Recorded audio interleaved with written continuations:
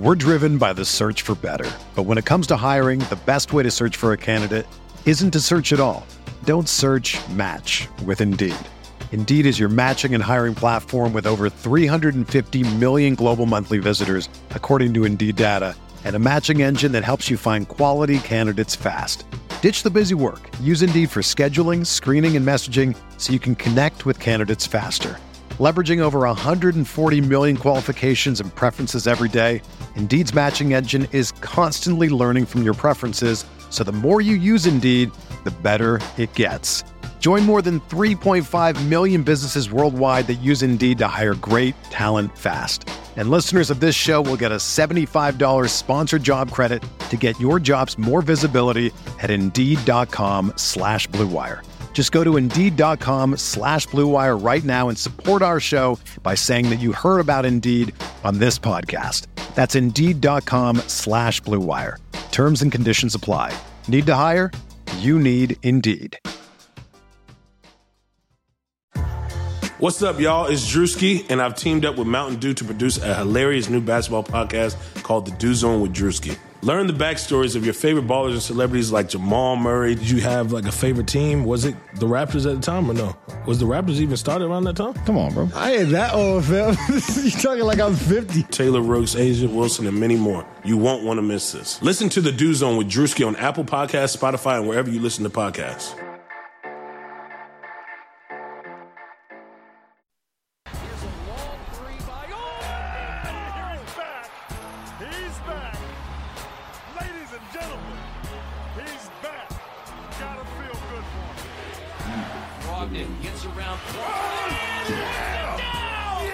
Sabonis down the lane with authority. Williams down the lane, met there by... Oh, my goodness! T.J. Warren on the move. This guy's a bucket, folks. T.J. Warren is a bucket for the Pacers. Oladipo the rebound. 9 seconds, 8 seconds, 7 seconds. Oladipo to win it. Another one! Another one! Another one! What's going on, Pacer Nation? Welcome back to another episode here of Setting the Pace on PacersTalk.net.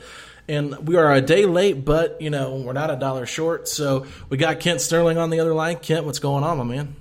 Not too much. I'm bummed about Domas. So Yeah. It looks like he's going to be out for quite some time. So other than that, it seems like everything's going good. But Domas being out for a while kind of bums me out.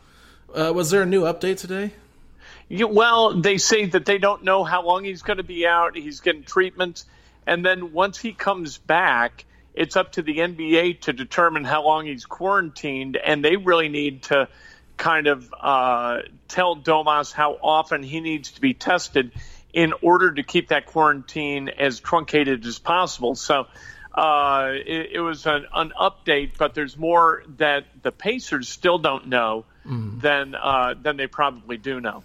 Yeah, so, yeah, this is such a bummer, and, you know, I know some fans that I've been seeing on Twitter are kind of excited to see the Pacers play a little bit more of a small ball type of lineup with Turner at the 5 and then sliding TJ down to the 4, but, you know, I think come playoff time, come real basketball, not scrimmage games, I think you're going to see the impact that Domas has on this team, and I think fans that are kind of taking him for granted a little bit are going to realize just how important he is to this team. Well, my God, he's an 18-13 guy. If you don't have Domas Sabonis, how are you going to win the rebounding battle? I've seen that on social media, and I just don't get it. Yeah. I mean, I know that fans kind of go up and down, and they enjoy discovering the good, and then they kind of enjoy uncovering the bad almost as much. But I don't get it in Domas Sabonis' case. He is a guy that they run the offense through. He's incredibly important on the defensive end. I get it that it is not typical for an NBA team to run the offense and the defense in the way that the Pacers do. But if you think they're going to be a better team without Domas Sabonis, you're out of your mind. Yeah, well, I mean, that's kind of what I'm thinking, too. I think Domas is honestly the most important Pacer on this roster right now. And I know Victor Oladipo is very important as well, but, you know, he's still deciding if he wants to play. We're not sure what that's going to end up being. And, you know, he's testing it out every scrimmage game. He's looked better in these games. But, you know, it's just one of those things, Kent, where I'm just like, let's pump the brakes. You know, I get that people are excited to see Miles play 5.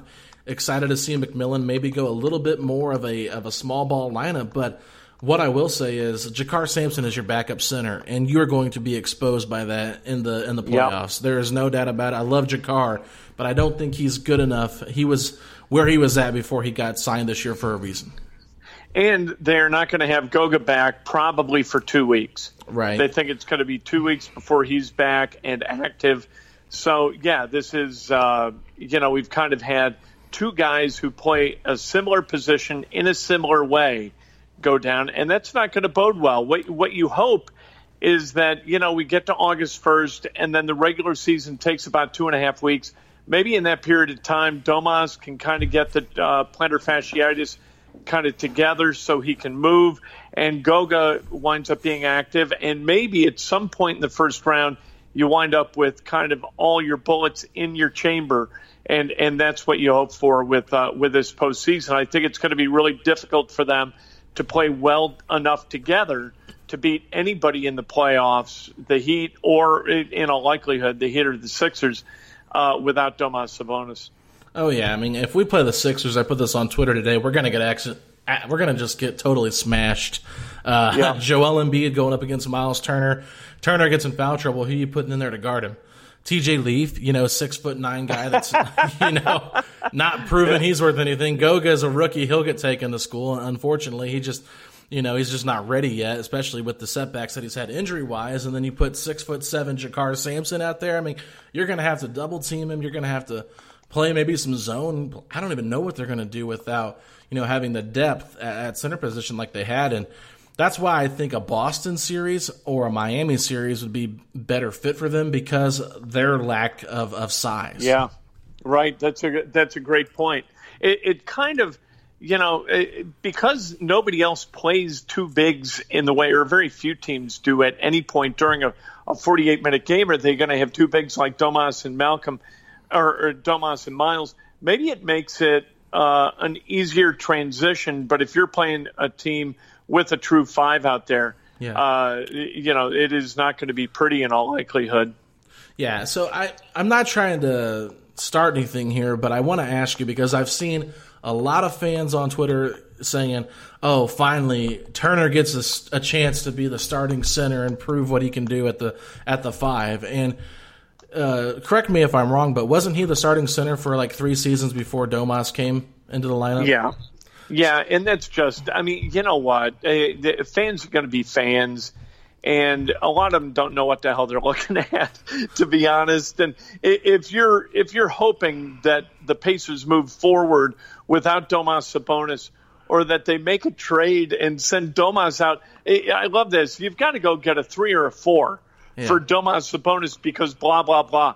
Really? What 3 or 4 are you going to get in return for Domas Sabonis, who's going to be as good as young as Domas Sabonis is? It's total idiocy. Well, that's a great way to say it, because I think Miles Turner has a great opportunity to prove, the growth that he's, shown throughout the season. We've seen Miles continue to get better. This is a great opportunity for him to show that he can stay out of foul trouble, that he can play the dominant pick and roll position with doing what Sabonis does. But I think it would almost be kind of silly for McMillan to try to put Miles in the same spot he puts Domas in. I think they should try to change it up a little bit, because I don't think Miles does what Domas does very well. Miles is better putting the ball on the floor. We saw a couple times yesterday in that scrimmage. I think Miles is better at stretching the floor. I don't think using him as a pick and roll type player is where his bread and butter is. So this is a big adjustment for not just the whole entire team, but for the coaching staff, because they run their offense through Domas, both with the starters and the bench. So this is a huge loss, and I just want people to take it for granted, because it's fun to see new lineups and different things and be more modern, but is that the strength of your team? No, it's not. And what Malcolm said just a few minutes ago during the media availability was that they're going to run fewer sets. It's going to be small ball. They're going to attack the rim and kick it out for open shots. The offense is not going to run through the post in the way that it does with Domas. You're not going to have his playmaking ability or his ability to rebound offensively. I really think that we're going to see the Pacers kind of take a step back in terms of being a team that can out-rebound anyone, and that's going to mean trouble for them once they get to the playoffs. Yeah, I've heard some great points for, I believe it was Caitlin Cooper. She had said this on a podcast earlier today, and I thought it was a great point. She said, because the Pacers are going to be giving up more rebounds, this is a time for them to start shooting more three-pointers because they're going to have to make that up somewhere. The possessions are going to have. So, you know, I mean, a lot of fans want to see more three-pointer shot, which I know it's we're not the Rockets. We can't go out and play like the Rockets. We just don't have the guys to do that. But I do think that one thing with Malcolm is he is a big enough point guard. I mean, he's 6'6", 230 pounds. He can slide down to that small forward position or a wing position next with Victor, and you can play an Aaron Holiday. But I'm not sure I necessarily like that lineup. I would preferably rather have Justin Holiday out there with the starters because of his ability to be, because he's so consistent from beyond the arc. And defensively, they can switch more. You know what? It's not how many threes you shoot. It's how many threes you make. That's a good point. And this is not a team that's built to make a whole gob of threes. Malcolm can shoot it. Justin can shoot it. Victor is, a little bit wobbly, shooting triples. TJ can shoot them a little bit. You don't have there's a reason they play the way they play. Yeah. And that is because they're trying to maximize their strengths and making a bunch of threes, like the other in the scrimmage against Dallas. What were they, 8 of 33 or something like that? I mean, if they're not going to make more than 25% of their threes, the analytics will tell you do not shoot threes. Yeah. You got to get to where you're making 36, 38%, 50, 40%. And if you can do that, you can win games. Maybe Doug can get hot. Yeah. That'd be a good thing. They do have some guys who can be productive from outside the arc, but that's not the way this team's built, and it's not built that way for a reason. Well, and there's no better duo with that second unit than Doug McDermott and Domas Sabonis, so this really affects Doug as well because, those pin down screens that Sabonis gives him, the dribble handoffs, they just have such great chemistry together. That second unit is going to hurt. So it absolutely will. You look at, he does so many good things, and that's exactly right. Nate made that point today about the second unit, that Domas is not just a playmaker within the ones, he's also the playmaker with the twos, and without him creating opportunities from inside out, it's a little bit harder to create open looks from beyond the arc. And that kind of, like, you love to see Doug McDermott on the weak wing, or at the 3-point line, kind of foul line extended, where Domas can catch, pop it out there, and he knocks down triples. Same thing with Justin.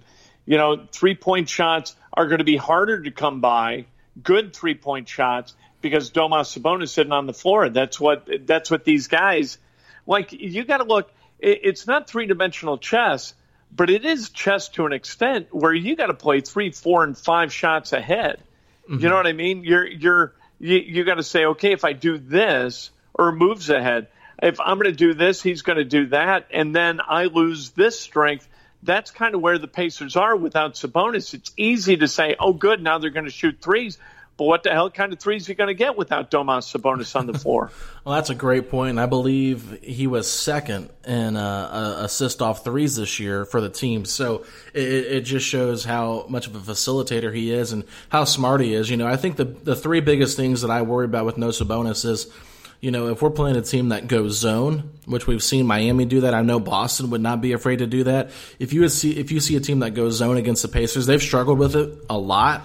And Domas is probably the best to break down that zone by getting in the middle and being a facilitator. I don't think that, I don't think Miles is able to have that great of that. He doesn't see the court. He doesn't have the court vision like Sabonis does. It's not a knock. It's just Sabonis is a much better facilitator. So you lose that. And you mentioned it. The rebounding is a huge thing. But I also think the foul trouble, the depth of the center position. I mean, it just, there's a reason why Goga wasn't getting minutes. They tried early on. He just wasn't getting it. TJ Leave has never got it.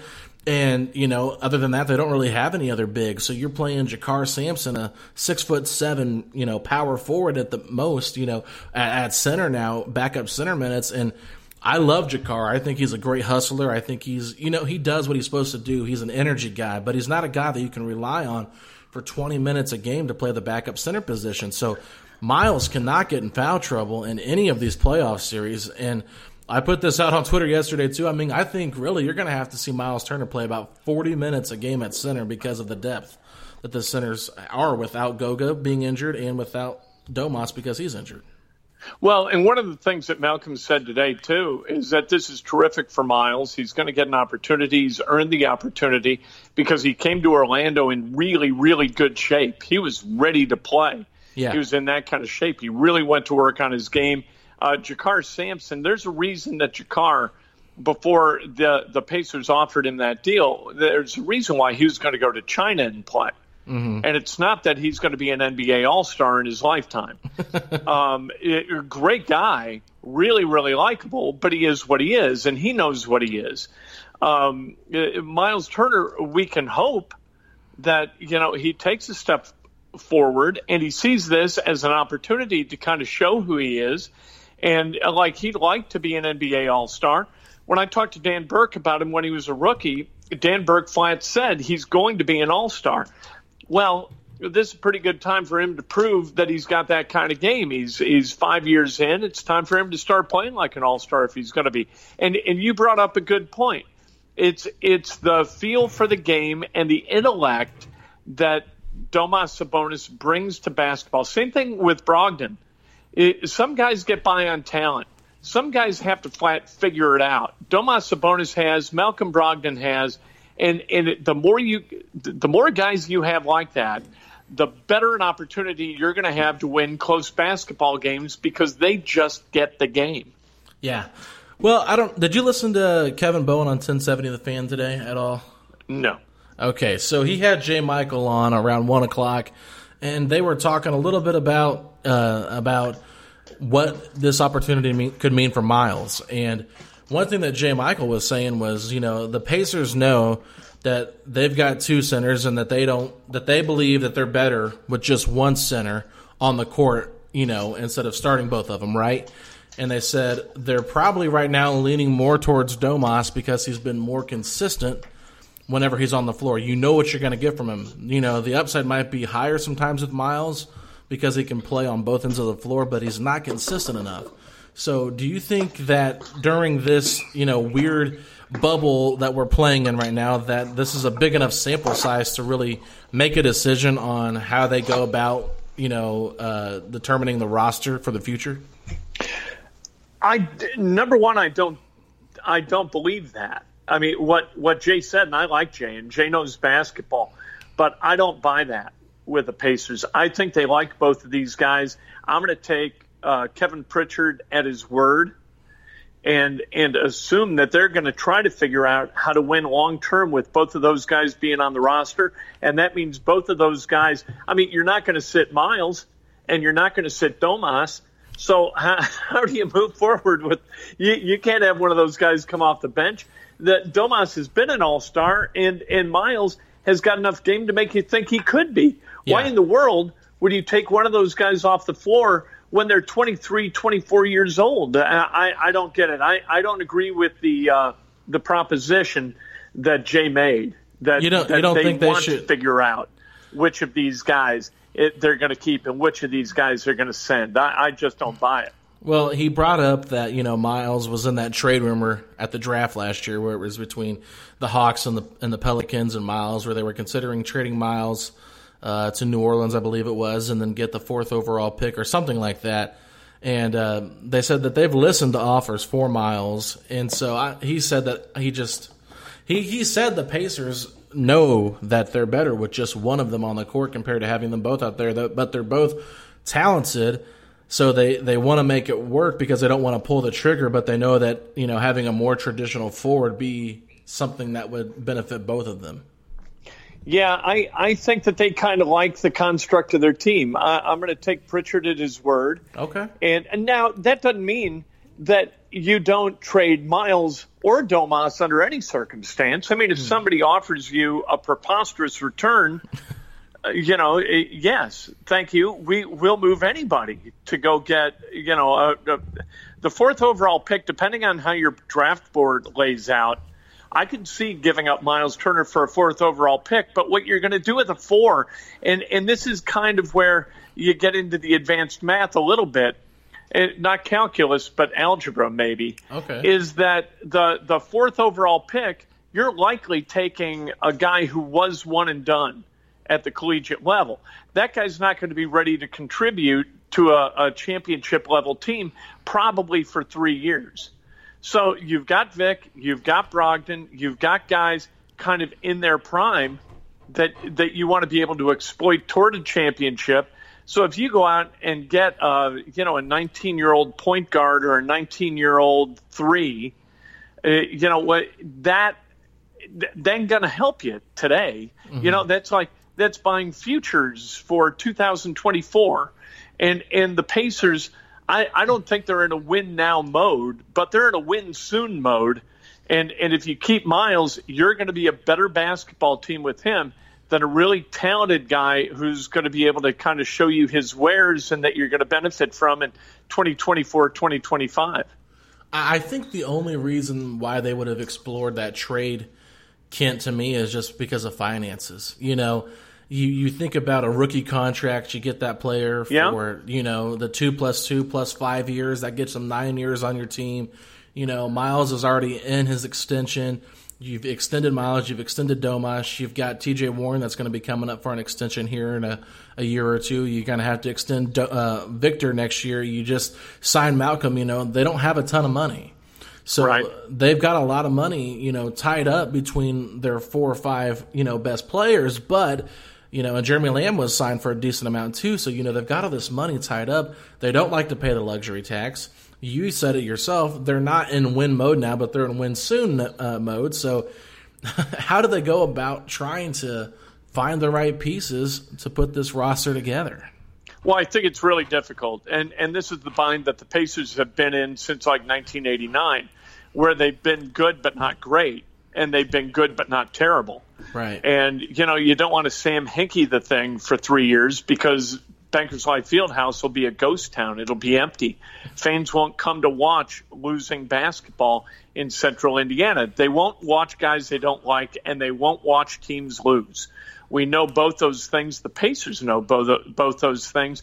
So what they've done is find a way to go get, on a scale of 1 to 10 at all 5 spots, they've got 7s or 7.5s. And that's kind of been the way that team's been built forever. Not a lot of all-stars, no MVP candidates virtually, other than Jermaine O'Neal that 1 year. And I don't know, if somebody voted for Reggie Miller at some point as an MVP, go ahead, that's fine. But they've never. I mean, when was I think it was McLeod was the last time they drafted in the top 10. They just Paul don't George. get those guys. Paul George, top 10 pick. Your boy, Well, Paul. he was 10. I mean single digits. I'm sorry, single you're right. digits. Exactly. Yeah, I can't think of one that they've had in the last 15 years. Yeah, I'm trying to go back and think about it. Jonathan Bender, they traded for that pick, so Right. Yeah. So I mean, that's kind of it's a tough spot. I mean, nobody wants to see losing basketball. I think the worst type of basketball I saw was the Jim O'Brien years. That was pretty awful. I mean, it was nice to get $2 tickets into the balcony, but that's, as a young high school student, that was nice. I was Danny Granger all the way. But, kind of tying Danny Granger into this conversation, Danny was someone that dealt with plantar fasciitis himself. And, that really derailed his career a little bit towards the end there. And then you talk about plantar fasciitis with this current roster. Malcolm Brogdon dealt with that in Milwaukee last year, and he missed a significant amount of time. So to put a bow on this conversation here with Domas, I mean, this injury is pretty serious, and to me, if he's not fully healthy, I don't want him to risk coming back and re-injuring it, re-aggravating it for the long term, because we're still in, win soon mode, like you said. I love how you said that. So, and I'm curious, do you think this impacts Victor's decision to play if Domas doesn't play? I think Victor's decision is entirely business. Okay.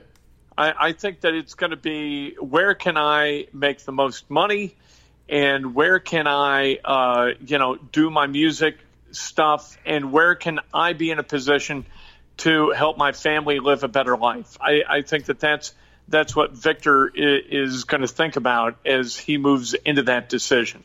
Well, I'm talking about the bubble. Oh, I thought you meant with the extension.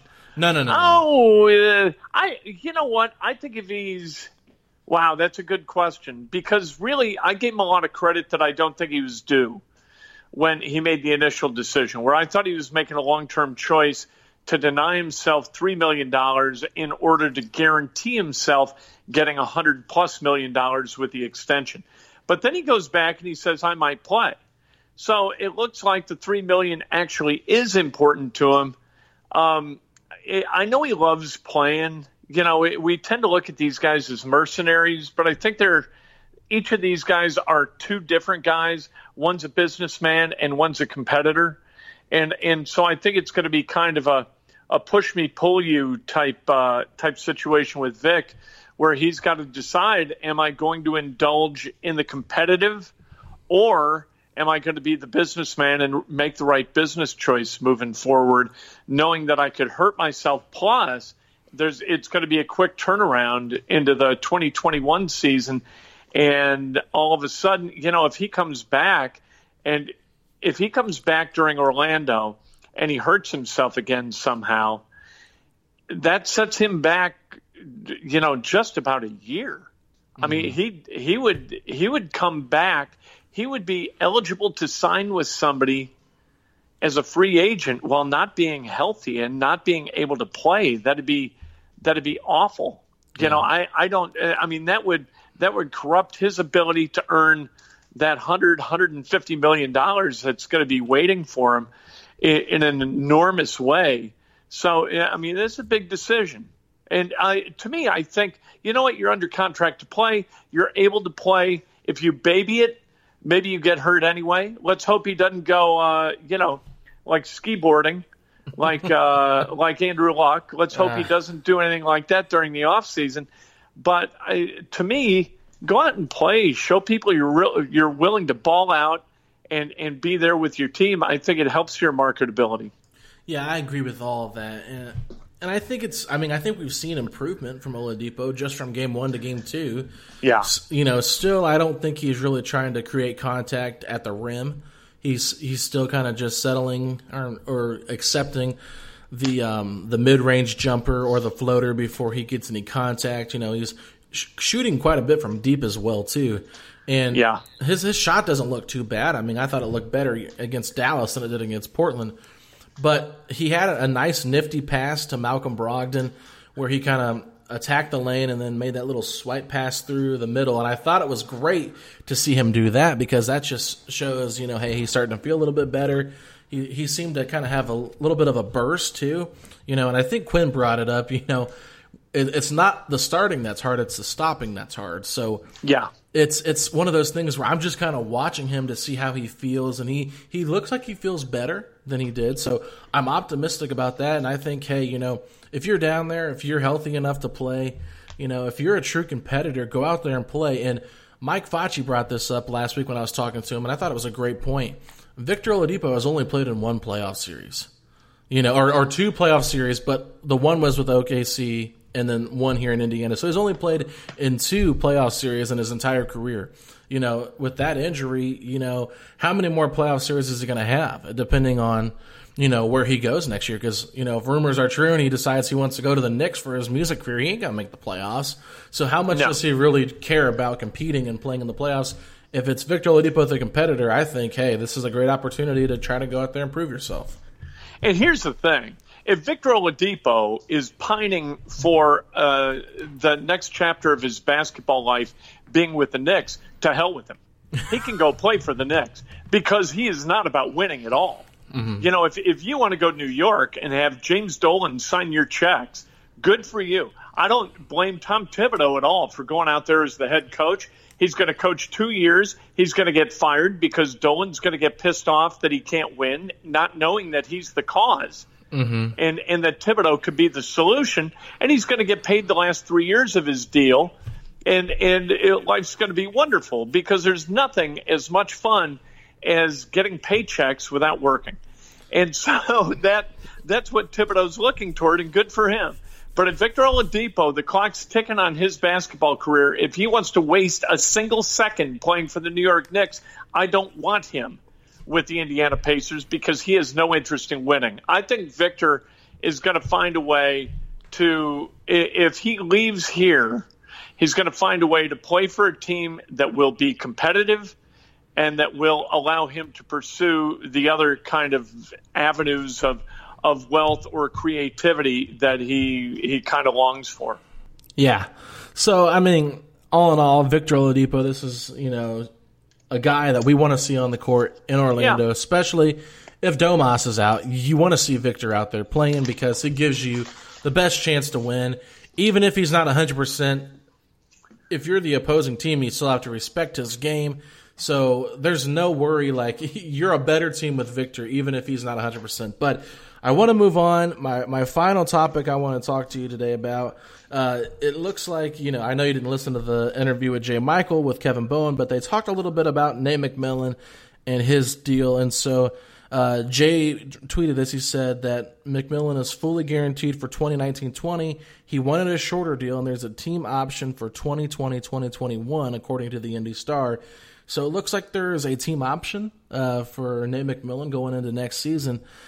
Does this mean that there's a possibility in your mind that the Pacers could look to move in a new direction? And I guess why would McMillan want a shorter deal? I don't know, unless he thinks that the Pacers are on the doorstep of some serious winning, and then he can kind of go to Herb and go to Kevin and say, look, pay me. I'm the coach of a potential championship team. I don't know why he'd want a shorter deal. I think he likes it here. We like him. I don't think he's kind of burned his bridges with the roster. I think the guys still enjoy playing with him. He likes his staff. The staff likes him. I don't see any. And you mentioned Jim O'Brien. The writing was on the wall. You knew that O'Brien was going bye-bye. You could feel it. You could feel it with Vogel. Going back to Larry Brown, you could feel it then. You could feel it with Carlisle. There just seems to be a sort of evolution of guys in a coaching position where you sense the end is nigh. And I don't get that sense with Nate. That would surprise me tremendously. Because I think Nate and Kevin have a really good relationship, and that is exceptionally important, especially with the turnover of the roster. I mean, hell's bells. Miles is the longest tenured guy, right? Yeah. So, like you're just churning guys like happens in the NBA. You're not going to burn guys out. Nobody's playing 12 years with one team anymore. And so you really don't need to worry about kind of that burnout with a coach. And I think that Nate really likes it here. I mean, and when Nate's happy, which I like about Nate, you can tell whether Nate is like, oh, man, this is not fun. Like the last year with Paul George, that Nate, you could tell, was not having any fun at all. And then that next year, when he came into the season kind of preview media availability, there was a bounce in his step. He had a smile. And afterward, I was like, you seem really happy. And he said, you think so? And he had a big grin. He doesn't smile a lot, but he smiled a lot that day. You can tell when Nate's happy. I think Nate's happy. Yeah, I mean, he's been here since 2013 as an assistant coach. So he's been here about 7 years. And the only thing, he's not that old. He's only 55 years old. So, I was wondering maybe he didn't want to coach for, late into his 60s or 70s. Maybe he wants to retire early, enjoy life. But, basketball minds like that don't really like to get out of the game ever. So, I don't know. It's an interesting concept. I'm not sure why I would ever want a shorter deal, especially if there was a longer deal on the table, because you would feel like you'd have more wiggle room if you had a longer deal. Not as much to prove, I guess. But It's one of those things. I don't feel like that's I think you brought up a great point where you said you kind of feel it with the other coaches the Pacers have had. I don't feel it with Nate either. I know fans might want it. Some of them might want it, but I just don't feel it. It feels like to me, if they lose Oladipo in free agency next year and they get swept in the first round, because without Sabonis, you're going to have an asterisk once again on this season, similar to last year with Oladipo. What were you expecting to happen? So if they're healthy next year and they still struggle to get out of the first round, but I think the East is going to be even tougher next year with Durant coming back. I just don't really know what Pacer fans are expecting. It's just McMillan's got a lot to prove, I think, as far as a playoff coach goes. But with the roster being shorthanded, what is he supposed to do? Right. And you know what? You're exactly right. We've got to figure out as Pacers fans what our expectations are. And anytime you talk, here's the way fans think about firing people. They always say, "Oh, we've got to fire this guy," right? Well, okay, but there's kind of a two-step process here. You got to fire Nate, and then you got to hire his replacement. Who is that replacement going to be? Where are you going to find a guy with Nate McMillan's qualities who will come to Indiana and coach his team? Is it important who the coach is? That's a legitimate question. With a team like the Heat, it's really important. I think with a team like the Celtics, it's important. I don't know, like with the 76ers, I think that they'd be fine with a number of guys. You know what I mean? You see with the Bulls, all right, we'll take the Bulls, for instance. They got Thibodeau, then they've got Hoiberg, and now they've got Boylan. Is that a fundamentally different team? Was that a better team under any of those guys? The NBA is a players' league. And I think that a coach can do a lot more harm than good. A bad coach is going to kill you. A good coach might win you a couple of games during the course of the season with some schematic skullduggery, I think what you really want in a coach is to make sure that coach is going to set a standard for 82 games and hold guys accountable to that standard for 82 games. That's what Nate McMillan does. Other than that, it's like the dry erase board stuff. Everybody knows all the same stuff. Nobody is reinventing the game other than D'Antoni, I guess. He's kind of reinventing the game. But other than that, who's making that big a difference for his team with scheme? Yeah, that's a good point. I don't really know. I guess Spoelstra kind of figures things out based on his roster. I think he's done a good job inserting younger players like Kendrick Nunn. I don't think he would probably be the player he was this year if he's in a different system. Duncan Robinson, we made fun of him last week. Right. But he's a player that's really, thrived in that Spoelstra system. And then I think the perfect example is Tyler Johnson, right? Guy has one good year with Miami. I don't even think they made the playoffs that year, and the Nets go out and pay him, $50-some million or something stupid like that. So he gets a contract of a lifetime for being a mediocre player on the Heat that didn't make the playoffs. So, there's not a lot of coaches that are just, oh my gosh, amazing. I guess Pop, but he's probably losing it a little bit. And another guy that a former Pacers coach, I think, is one of the top coaches in the NBA, Rick Carlisle. He has a system that I really enjoy watching, and I feel like he can make good players better. But I guess that's kind of what McMillan does too. Well, and that's what you hope for, right? So if you could identify, and Kevin Pritchard, I don't think has ever shown this capability, and very few general managers do, where you can identify the next Eric Spoelstra coming down the pike, then you know what? That's great. But we haven't seen that here. I think Frank Vogel was maybe the closest thing, and that was a Herb Simon hire from what I heard. Really? So, yeah, that Larry wasn't digging Frank. That Frank was kind of forced on him by Herb because Herb liked Frank and liked the way that the team played after O'Brien got fired, and for good reason. and Frank was pretty good. And so now Frank's at L.A., and maybe Frank winds up being a guy who wins a championship. I think I will never root for the Lakers ever, and I will never root for LeBron James ever, but I will root for Frank Vogel. And if he wins a championship because he's got LeBron James, good for him. Frank Vogel is the perfect example of, this is a star-driven league, not a coach-driven league. Yeah. You put Frank Vogel in the position he was in with Indiana. They had a lot of good talent surrounding it. They got David West the following summer after they competed with the Bulls. You have a young star in Paul George rising up. Danny Granger was still pretty good. Roy Hibbert starting to become something.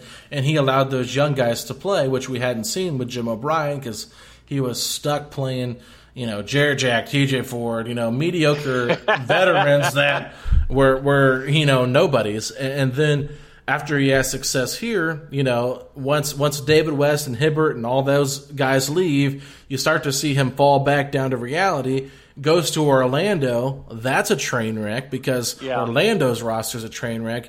Then he gets the gig over in L.A. coaching LeBron and Anthony Davis. Now they're number one in the West, and people are talking about Frank Vogel being a great coach. So, it's it's just you follow the storyline because I had concerns with Frank Vogel going forward. I thought his offense was atrocious. There was a lot of sets that I would get so sick and tired of seeing because I felt like it was, he could only run a few sets, and then after that I felt like he was more of a cheerleader coach sometimes than he was an X's and O's guys. And we always talked that Dan Burke runs the defense. So everybody kept saying, well, Vogel's this great defensive-minded coach. I'm like, well, he got that on his resume because of Dan Burke, right? That's what I always thought. So I'll be honest with you, I was not a fan of the hire of Nate McMillan when it happened. I never wanted McMillan as the coach because I was afraid this is what was going to happen to the Pacers. This is what happened to Portland. Good teams that don't get far in the playoffs, and unfortunately that has come true. But I don't think that Nate's a bad coach. I just didn't feel like that was the guy that I wanted to see take this team to the next level. Who'd you want? I didn't really know. I mean, that's the thing because I feel like Mark Jackson had just gotten fired at that point, so it was kind of one of those names that everybody kept throwing out. One coach that I've always liked, even though I know he coached Michael Jordan, was Doug Collins, but he's a little older. I've always kind of liked the way he's coached. He was somebody that I had kind of mentioned. I believe it was Nate Taylor was working at the Star for a year or two. He took over for Candace Buckner, and I think I was talking about Doug Collins with him before. Other than that, I mean, there weren't a lot of great names out there, so you never really know. But then you look at Doug, and Doug's not a bad coach, certainly, but what's he done, right? Right. He had a couple of trips or one trip to the Eastern Conference Finals with the Bulls, and they fired his ass and hired Phil Jackson. If you can find the next Phil Jackson or Eric Spoelstra, I'm all in. But other than that, I really like Nate. Nate's and this is maybe as much a personal thing as a professional thing. But he's just a likable guy, and I enjoy being around him, and conversations with him are always enjoyable. So, and I think that the players feel that way. You can see that they're with him. So, I think talent wins in the NBA, and if the Pacers get the level of talent that's going to allow them to go, 60-22, I think that Nate is a coach who will get that talent to 60-22. Yeah, I say pick up the team option. Let him see what he can do next year with a healthy Oladipo, a healthy Sabonis. See what this team can be. I know Jeremy Lamb will still be coming back from his injury, but hopefully you get him halfway through the season. Since we'll be starting a little bit later, that timetable gets pushed back for him, which is a good thing for the Pacers. So, and basically lose him for a year and a half. So you can get Jeremy Lamb back, see what these guys can do in the playoffs. If you make a move or two, I think you got to bring Justin Holiday back. That's the only really priority to me in the offseason if Oladipo refuses to talk extension. So got to bring Justin Holiday back. I think he means too much to the bench and to the morale of the team. Let McMillan run it with these guys because the question we were talking about last week is how good is this team if Oladipo plays all year long? We don't know. So right. Let us see what we can do. But if it's the same kind of thing, I think that you might have to consider just getting a different voice, maybe with a different scheme, a different system in there.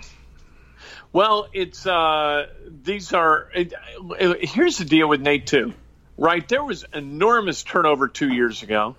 There was enormous turnover this past off season where they pick up Warren, they pick up Brogdon, they pick up Lamb, Holiday, Goga gets drafted. I mean, there's a lot of tumult in that roster, and still they go out and they're going to win 48, 50 games. Mm-hmm. And that seems to be what Nate McMillan does, is he takes teams that are maybe on the high end of mediocre and they win 48 or 50. And then when you get to the playoffs, it gets a little bit more difficult because you're not able to win with talent anymore, and talent wins games. You know, they've got to get lucky. They've got to find a guy at 11. You got to hope that when you take a Miles Turner at 11, that he's going to be that guy. Yeah. You know, that everybody screwed up. It's a Kawhi Leonard situation where, you know, he falls to 15. The Pacers take him, they deal him, and look, if the Clippers win, he's in all likelihood going to be a Finals MVP for the third different team. You know, you've got to get that kind of lucky. And the Pacers, they were, and then they traded him. What the hell were they thinking, right? You know, they got lucky with Paul. You know, they hit that nail on the head.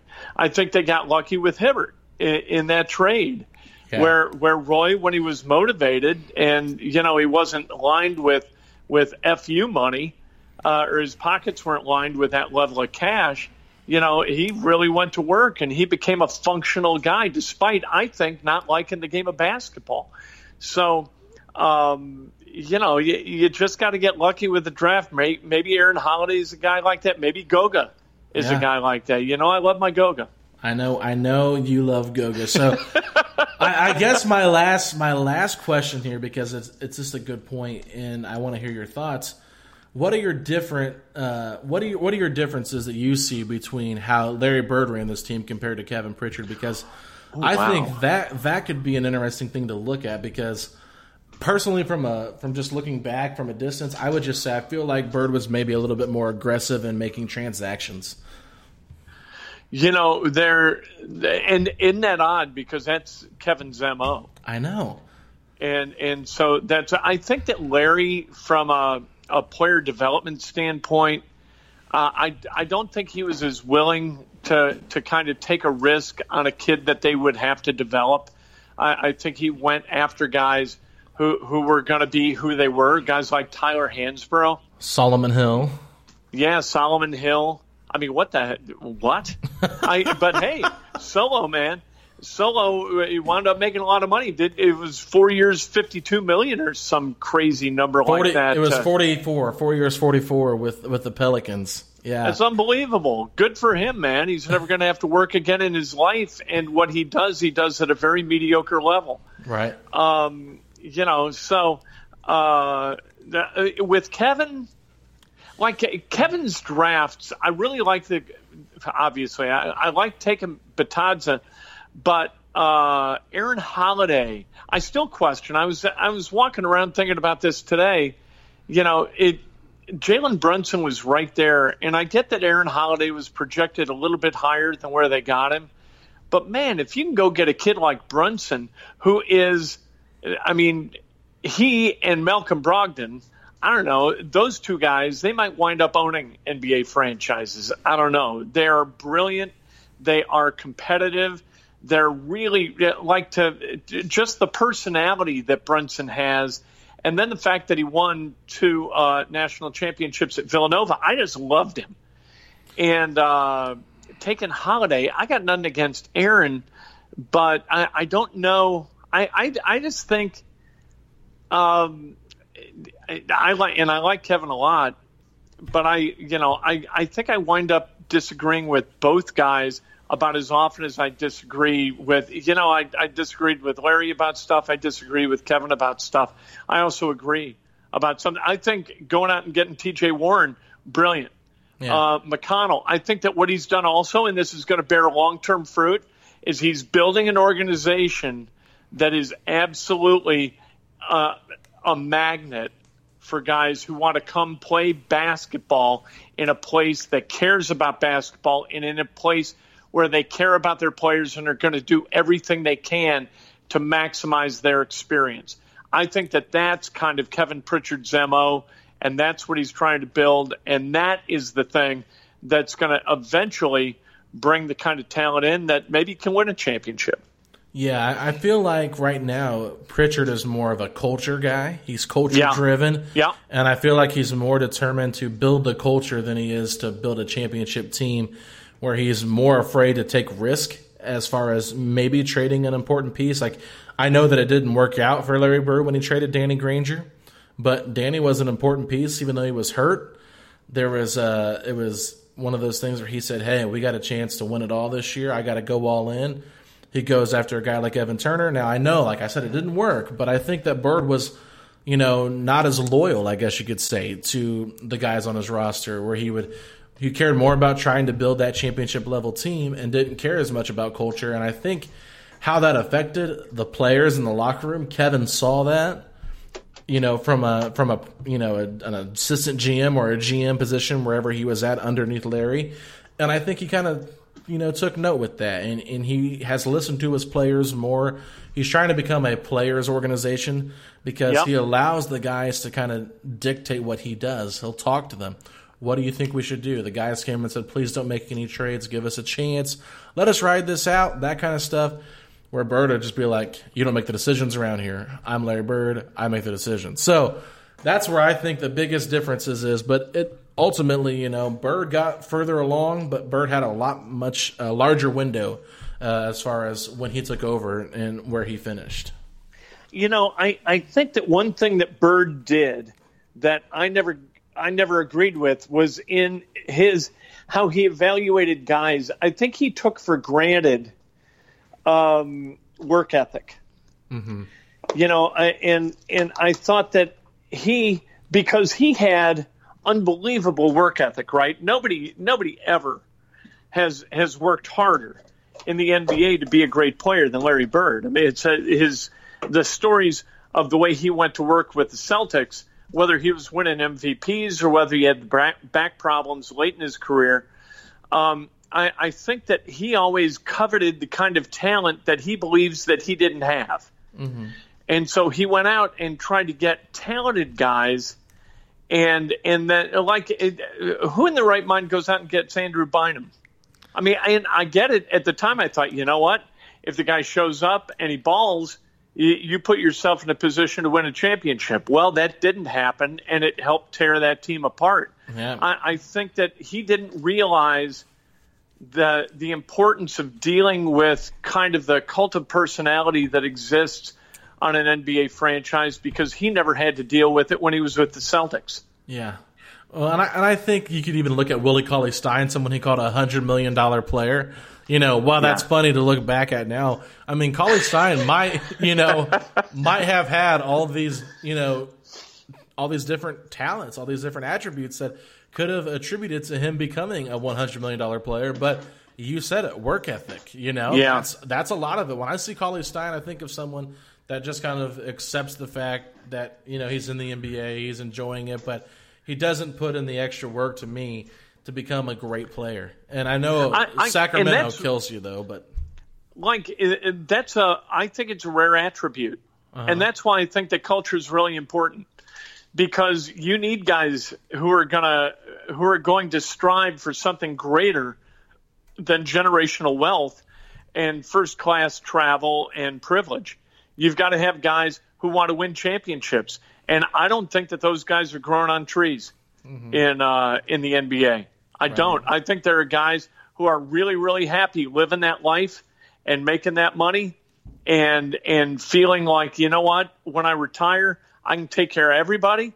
And if I invest well, I'm never going to have to work. And this really, while it's work, it's working at a boys' game while flying charters or private jets and staying at the Four Seasons. You don't want that life. You're out of your mind. So if you're born to be 6'10", and you have good hand-eye coordination, and you understand working a little bit, you've got a chance to make a lot of money playing basketball and set yourself up for a whole life. And I think once you get in the midst of that, somebody told me something really smart about being rich once. He said there are different levels to rich. And once guys get rich, they want to get to that next level. And I think that's where the NBA lifestyle is. It's not necessarily about championship rings for guys. It's about finding a way to that next level of wealth, that next level of celebrity, and that is kind of driving the train. And that's unfortunate because that's not what the game is. Yeah. No, and I think just to kind of come back to the differences between the two here, Kent, I think culture is very important. And I think that continuing to build that culture, solidifying that culture, and making that a prominent thing that you look at and you cling to is good.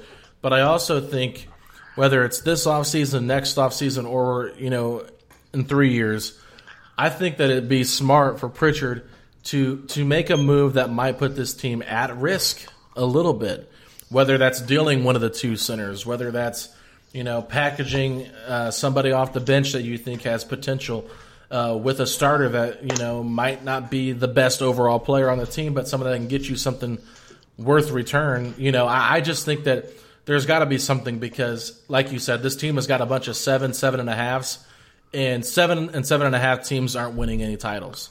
Nope, you're right. But you know what? Better to have 7s than 5s, and finding 10s are really, really hard. Well, I'd be willing to give up 3 7.5s for a 10 and a 5, Kent. Hey, if you find a guy to make that trade with his ass all day long. You know what I mean? And one thing that we forget in that whole equation about executives is there's Donnie. Yeah. And Donnie's still going to every practice. In fact, I'm certain he's not down in the bubble. But when they were practicing at the St. Vincent Center, there was Donnie every day, still very, very plugged in, and as able an executive as has ever existed in the National Basketball Association. Yeah. No, Donnie Walsh, I think that it's going to be tough to top him as the best Pacers president. Yep. There's no doubt about it. I mean, even though I think Larry and Kevin have had their moments, Donnie Walsh is just in a league of his own. So, anyway, we've talked a lot about random stuff today, but hey, we've got real Pacers basketball again tomorrow, or tonight if you're listening to this on Tuesday morning, as the Pacers play the San Antonio Spurs in their final scrimmage game. And then we have our regular season returning August 1st against the Philadelphia 76ers. So real exciting times here for Pacer fans, and a good opportunity, like we mentioned at the beginning, Kent, for Miles Turner to show his worth and for Victor Oladipo to get his feet wet and continue to develop. So any parting words, Kent, before we sign off? No, let's go beat the hell out of the 76ers and wrap up that 4 seed at worst, or 5 seed at worst, and then set our sights on the Heat in those 2 games against them over the course of the last, week and a half of the regular season. Let's go. Let's go, ladies and gentlemen. All right, we'll talk to you all next week. Peace out, Pacer Nation.